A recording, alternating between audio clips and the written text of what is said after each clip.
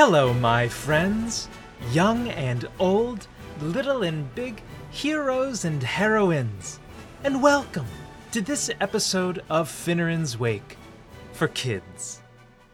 The stories here told stand at the very heart of our culture, a culture to whose ancient rhythm and musical pulse each and every one of our souls is tuned. These stories vibrate in our bones, course through our veins, and resonate and dance all around us.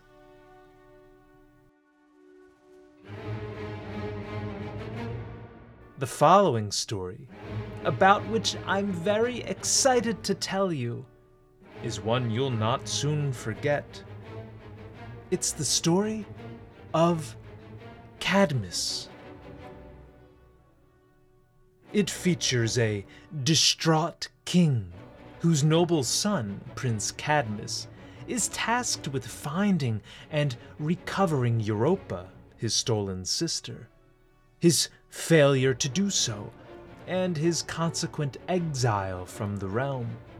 His visit to the Oracle of Delphi, and his founding of a new city, Thebes. The monster by whom that city was menaced, against whom our great hero waged a legendary fight. The warriors who sprang from the dragon's teeth, who proceeded to kill one another in a civil war.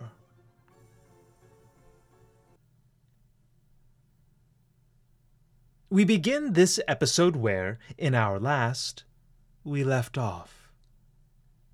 If that's an episode to which you've not yet listened, I urge you, pause this episode right where you are and go back to it. It tells the marvelous tale of Jupiter and Europa, the beautiful princess and the almighty god by whom the innocent girl was befriended, tricked, and, how shall I say, rather flagrantly seized. If you've already listened to it, tell me, do you remember what happened to our poor friend Europa? What was the fate of the beautiful daughter of the king of Tyre, whom Zeus, in broad daylight under the guise of a bull, abducted or stole away? Well, do you remember? Let me refresh your memory, if only briefly. Jupiter, who also goes by Jove or Zeus, noticed, out of the corner of his eye, a beautiful young princess by the name of Europa. He was, at the time, seated high aloft on his kingly throne in Mount Olympus, scanning, as he occasionally did, all the curious and various happenings, like soccer games, carnivals, bake sales, and bluegrass concerts, to which Earth is host. As he gazed upon our peculiar planet, he saw Europa, the frolicsome girl, playing with her friends along the seashore. What fun it is to play at the beach. It's one of my favorite things to do this time of year. In order to impress and befriend Europa, Zeus descended, or lowered himself down to earth, and disguised himself as a magnificent white bull. Europa, beguiled or charmed by the handsomeness, the playfulness, and the incalculable strength of this extraordinary bull, returned his friendship. When she felt comfortable enough to do so, she climbed up and mounted his huge back, across which she was able not only to stretch her legs, but recline her entire body. Once Europa was settled on his back, Jove, in the form of a bull, began to walk toward the ocean. No sooner had he waded through the low waves on the shore than he was paddling in the huge blue bulk of the wide open sea. From the ancient city of Tyre, which is located on the eastern fringe of the Mediterranean, he swam westward, landing, ultimately, on the distant island of Crete. Upon learning of her absence, the king of Tyre, Agenor, Europa's father, was thoroughly distraught. He was beside himself, inconsolable, upset, worried, and confused. Indeed, by his daughter's sudden disappearance, for which no one in the court could provide him with an explanation, he was not just confused, but utterly baffled. Wouldn't you feel the same way if you were to lose something of great value and importance without any hint as to where it might be? "Where, oh where is my precious girl, Europa?" he cried, to which none of his attendants in the royal hall was able to offer an answer. Everyone just stood there, silently, listening to the words of the anguished king. "Of all my children, of whom I have 5, she is, far and away, my favorite. Her musical voice, a sweet symphony of sound, puts to shame the nightingale's song.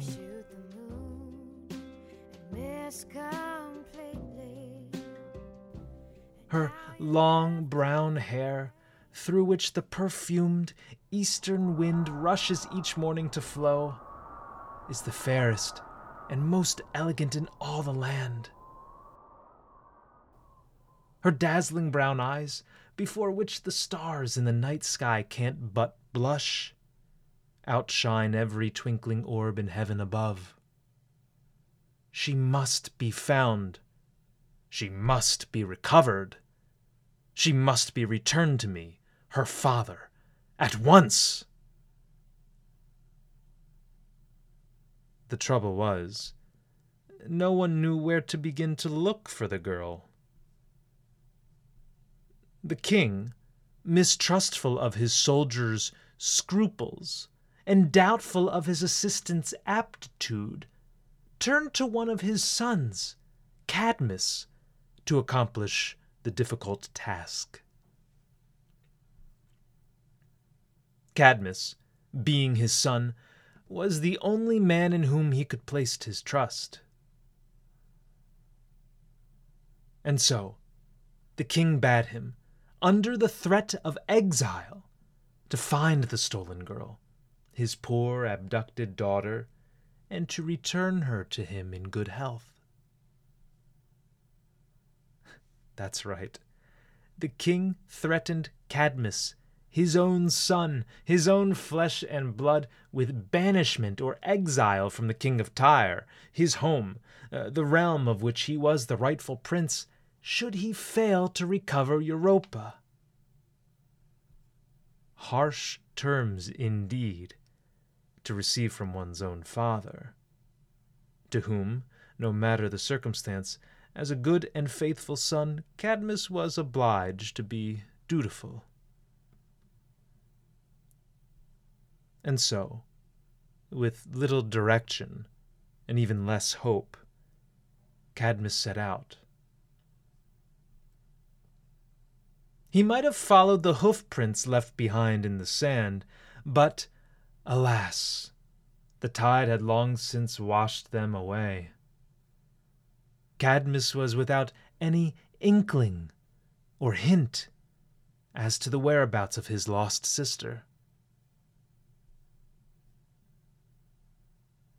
A quick quiz. Pay attention. Who was Cadmus tasked with finding and escorting back to Tyre? That's right, Europa. And by whom was Europa stolen or abducted?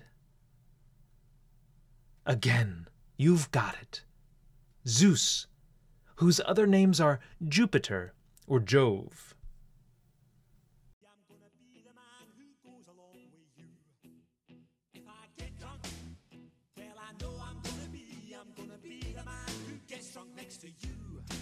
Uncertain where to begin and overwhelmed by the vast number of places to which he could go, Cadmus ended up roaming the whole wide world. From Tyre, his home, he went south to Egypt, down whose meandering, curving, snake-like Nile river he sailed his boat.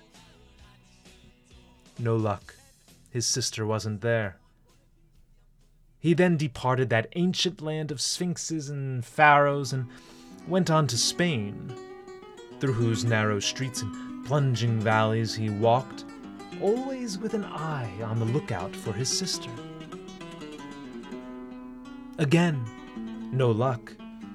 In the land of Cervantes, she wasn't to be found.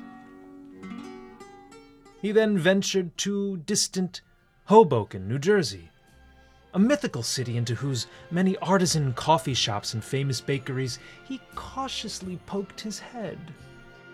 Strangers in the night, exchanging glances. Alas, Europa, perhaps conscious of her carbs and averse to the high taxes and chilly weather, wasn't there. Finally, Cadmus gave up. He had to admit defeat.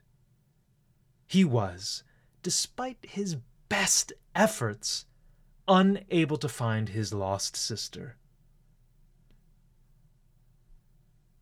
Of the grave consequences of his failure, Cadmus was all too aware. He would not be able to return to Tyre, his homeland, from which, without Europa, he was officially banned. Saddened by this fact, he visited the Oracle of Apollo at Delphi, the priestess of the god from whom he hoped to get some advice.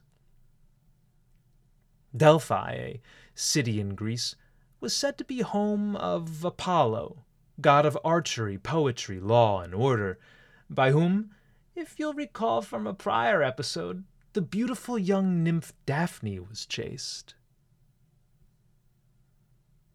Where was Apollo's home? That's right, Delphi. With some hesitation, Cadmus approached the oracle, before whom, as a sign of respect, he lowered himself and knelt. When bidden to rise, he posed the following question. Wise oracle, speaker of Apollo's truths, tell me, what new country should I make my home? Where should I go to begin this new phase of my life? To which the god replied, A cow will meet you in a lonely land. A plump, friendly cow that's never worked the field, dragged the plow, nor shouldered the yoke. With her as your guide, make your way to an unsettled land. Where she rests upon the grass, there you must found your city, and call it Boeotia, which means land of the cow. As if on cue, a regal cow appeared before him, to whom Cadmus fixed his destiny. Cadmus followed the cow, and, as instructed by Apollo, founded his city where it lay in the grass. He called this place Thebes, and the region in which it was set was called Boeotia.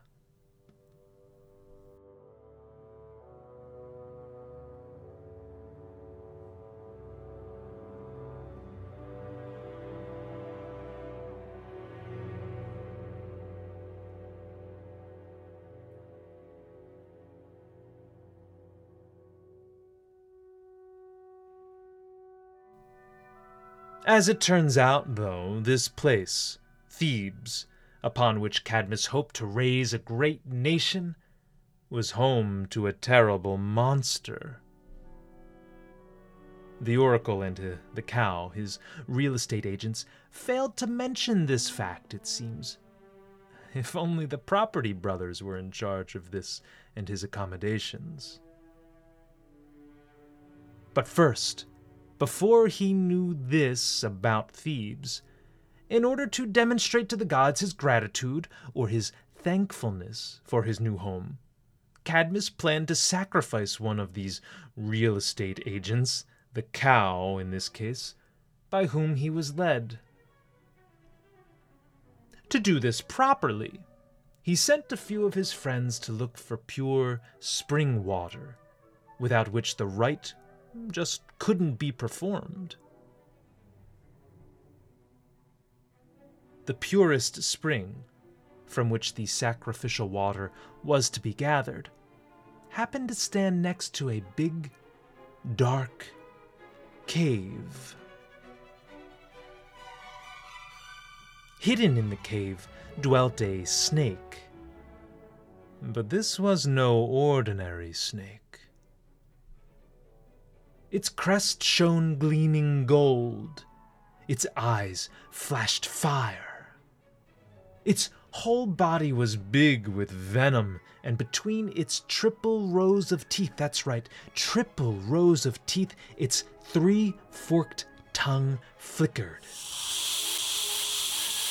In all the land, there wasn't a single monster as dreadful, a monster of whose presence, sadly, the men were completely ignorant. As soon as the men dipped their pails into the adjoining spring, the snake thrust from the cave its long dark head and hissed, the most frightful hiss they'd ever heard. Their blood ran cold, their muscles froze, their hearts all pounded in their chests. The pails fell from their hands and, horror-struck, they quaked in terror. Why were the men afraid? What was in that cave? Yes, a giant, terrible, dragon-like snake.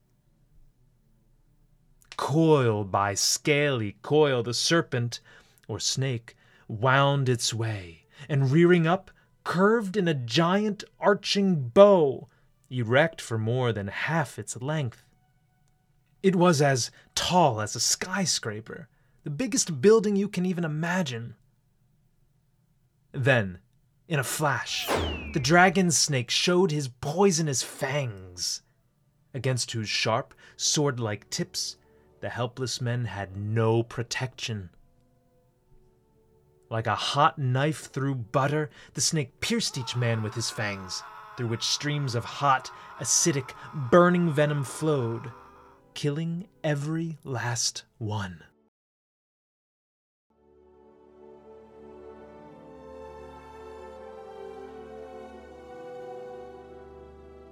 Two, 3, 4 hours had passed since Cadmus sent his friends on their fateful mission. He was beginning to worry about them. Where could they be? He asked himself, as he anxiously paced up and down in his garden. Surely it needn't take them this long to retrieve the holy water from a spring not even a mile away. Disquieted by, or worried about their long delay, he finally decided to go out and look for them. Unlike his friends, though, Cadmus armed himself. In addition to his snake-proof vest and mail of lion's skin, he carried an iron-tipped javelin and lance with which to strike down an enemy, should one present himself along the way. No sooner had he set out to find his friends than he fell upon a horrible sight. Scattered around the spring, not very distant from the opening of an ominous-looking cave, all his friends were murdered. Each and every one, with whom he passed his nights in merriment and his days in useful toil, was dead. Not a spark of life was to be detected among them, as their corpses were strewn carelessly about. Cadmus was appalled. He was horrified by the sight.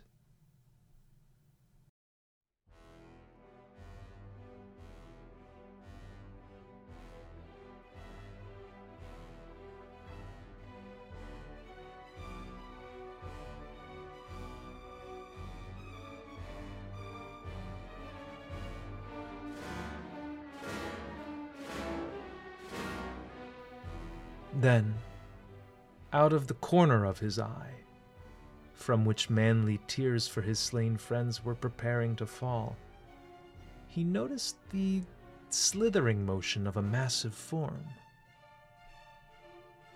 Hovering over his friends, with its huge, slimy tongue soaked in gore and its venomous teeth ensanguined in red, was none other than the terrible snake.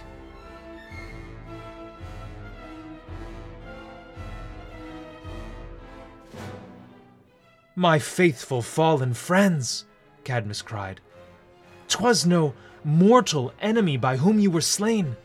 You were slaughtered by an indescribable beast, a dragon whose size far exceeds a great tower, whose fangs are sharper than the shaved point of a steel blade. Your deaths I'll now avenge or share. In your honor, I'll vanquish this dread snake, or die trying." With that, he lifted a heavy rock above his head and, with all his might, hurled it at the snake. Normally, this would be enough to bash through a concrete wall and crush whoever was standing on the other side. But the scales of the giant snake were like steely armor off of which the rock just bounced.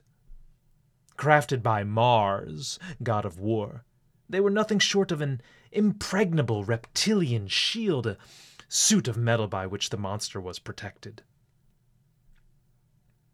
Just then, Cadmus hoisted his great javelin.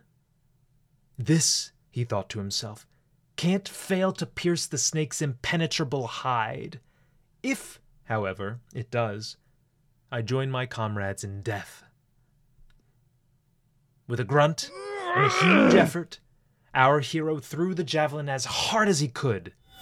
It whizzed through the air and, without slowing down even a little, pierced the snake's scaly back.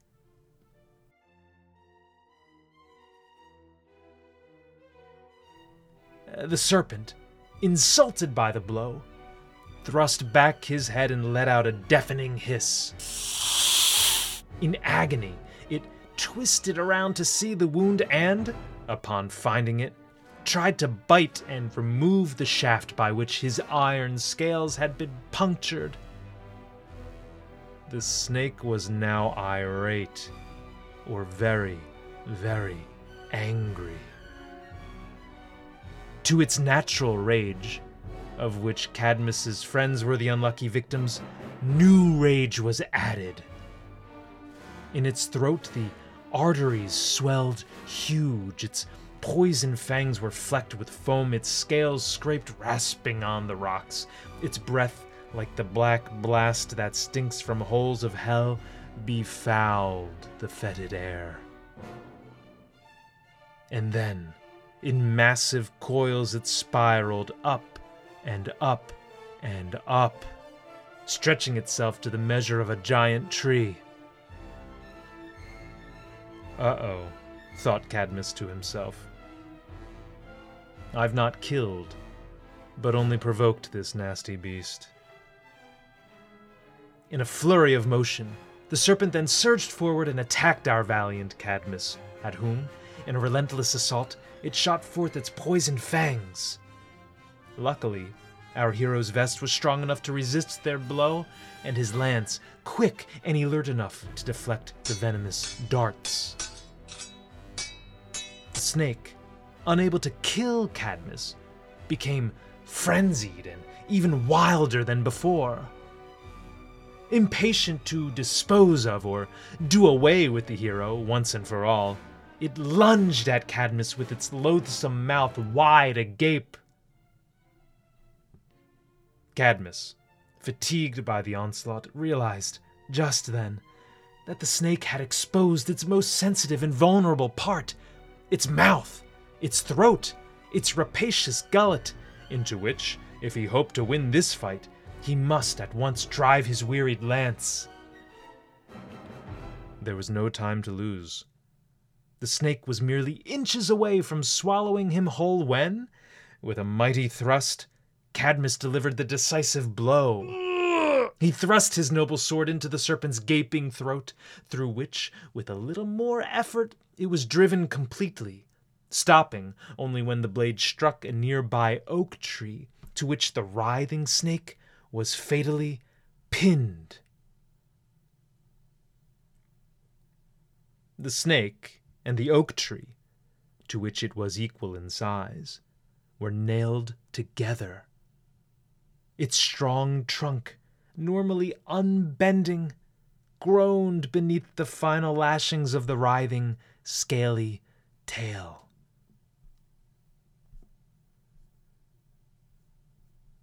At long last, and after much peril and effort, Cadmus was victorious.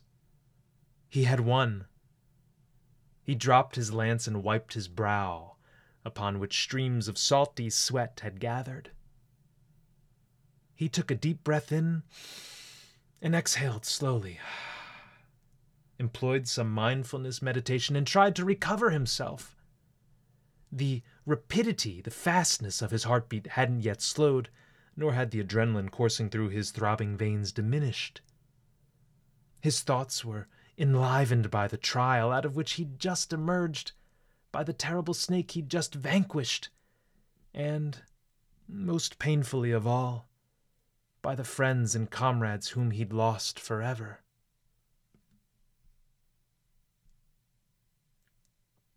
Suddenly, a voice was heard, but, to Cadmus's surprise, no speaker from whom it might have come.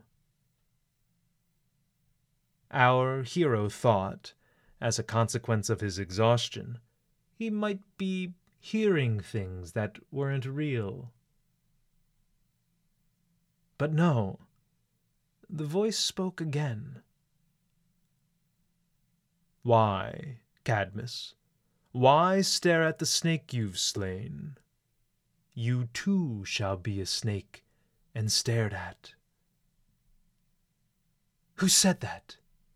Cadmus replied, before reflecting on the gravity of the statement. "You too shall be a snake and stared at." In what way, he wondered. Did this mean he was about to die? Was someone soon to vanquish him, as he had just vanquished the snake? As Cadmus contemplated, or thought deeply about the meaning of this message, Athena, his guardian goddess, descended from the heavens above. She came to visit the bewildered hero, to whom she gave the following instructions. "Cadmus," said she, "go to the greenest field of Thebes, this verdant city of which you're the founder, and, once there, plow its soil. Plow your furrows deep and broad, and receive into them the bounty of my blessing. Once you carve them in the rich, fertile earth, plant the serpent's teeth. That's right. I want you to pluck those dagger-like fangs from the serpent's bloody mouth and scatter them like seeds in and across the fresh-tilled soil. In time, I assure you, they will yield an extraordinary harvest."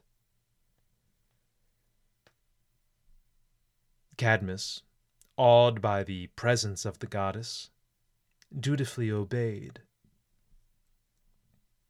He plowed his furrows deep, across which he then scattered the snake's giant teeth. No sooner had he sown these unusual seeds than a rumbling was felt underfoot.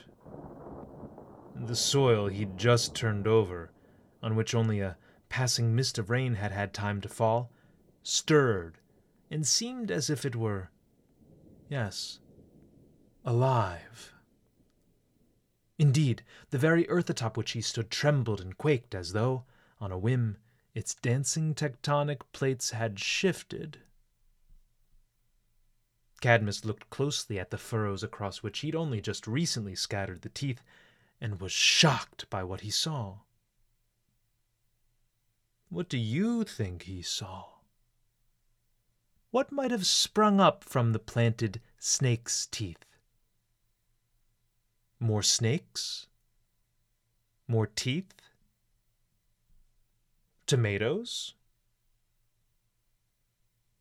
Cadmus squinted and thought he saw not fruits, not vegetables, but the tip of a spear. But this couldn't be. Spears don't just grow out of the earth. He looked on, and was, to his great shock, confirmed of his initial impression. By Jove, yes! Yes, these most certainly are spears, he exclaimed, his voice filled with wonderment. Rising up, after the spears, helmets soon emerged, across whose shiny crown feathery plumes of red and orange were majestically braided. Next, after the spears and helmets, shoulders, chests, and weapon-laden arms arose. Of the peculiar fruit of this seed, there was no longer any doubt. These were soldiers. But not just a few soldiers. Cadmus looked to his left and then to his right. He swiveled his head in every direction and was met with the same image. Column after column of fearsome soldiers. The snake's teeth had become soldiers. These soldiers were called Spartoi, or the sown men. Men who'd come from seeds. Disturbed by the sudden appearance of all these armed, intimidating men, Cadmus unsheathed his sword and readied himself to fight. After all, he had a new homeland to defend. No sooner had he done so than a warrior, the fiercest of the bunch, cried out to him, "Cadmus! Cadmus! Prince of Tyre, founder of Thebes, cultivator by whom we were given and grown to life, lay your arms down. In this, our civil strife, you should have no part." Cadmus, uncertain what to make of the scene, hesitantly complied. He lowered his sword and stepped back from the fruitful field, which had now become a field of battle. For the next hour, all the warriors, brothers, mind you, of the same seed born, clashed in a deadly engagement. It was an all-out civil war, the first of its kind to which any city had borne witness. Normally, one kingdom would declare war and fight against another, from whom it hoped to take resources like gold and silver, or, better yet, to claim large tracts of productive land. This, however, was different. This was an internal fight, like the kind in which you and your brother or sister occasionally engage. Heedless of their shared origin, uncaring for their new home, insensible to their common bond, and overcome with insatiable rage, the Spartoi, these brothers, fought one another to the death. Wound for wound, they all fell dead. They all fell dead, except for 5. 5 warriors, 5 brothers, survived the battle. Gazing upon the carnage of which but a few moments ago they savagely partook, the brothers were speechless. They were embarrassed, ashamed, and hurt. How could they have treated one another as enemies?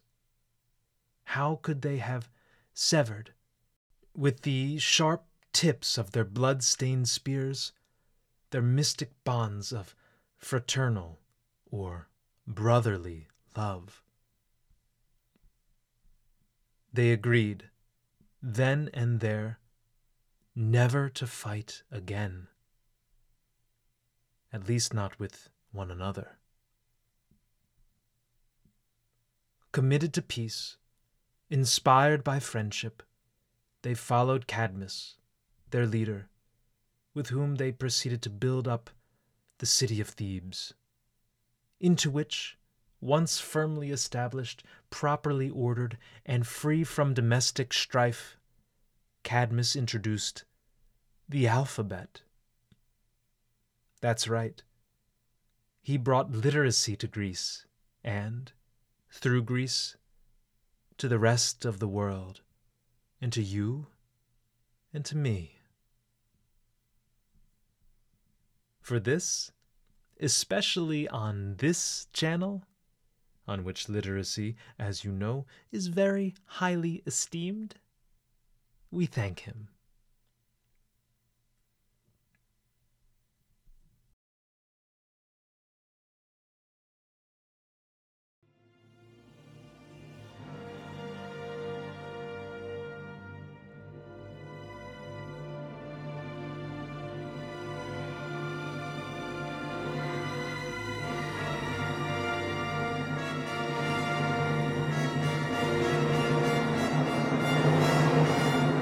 Thank you so much for joining me on this wonderful adventure. I hope you enjoyed the myth of Cadmus. In this episode, we learned about King Agenor's anguish, Prince Cadmus's mission, his luckless endeavor, his visit to Delphi, his founding of Thebes, his battle against the serpent, whose teeth he then planted in the soil, from which the Spartoi, or the sown men, sprang. The purpose of this channel is to entertain and enlighten the whole family, young and old, child and parent alike. With your support, we can achieve that noble end. We can rebuild an intelligent, curious, and lovable society, one in which we are all eager to grow up. Please, subscribe to this channel, leave a 5-star rating, and, most importantly, share it with your friends. Send it to them right now as a link in a text message, or on your WhatsApp app. Share it with your Facebook groups, your Instagram and Twitter followers, or your fellow parents at church, Dunkin' Donuts, Bikram Yoga, Sur la Table, Soul Cycle, or wherever it is you spend your days. Let's raise, together, a generation of geniuses. Let's not forsake our myths and heroes, the great men and women by whom our extraordinary cultures built. Visit my sister podcasts, Finneran's Wake and Pneuma, spelled Pneuma, for more adult and varied material. With that, farewell from Finneran's Wake for kids.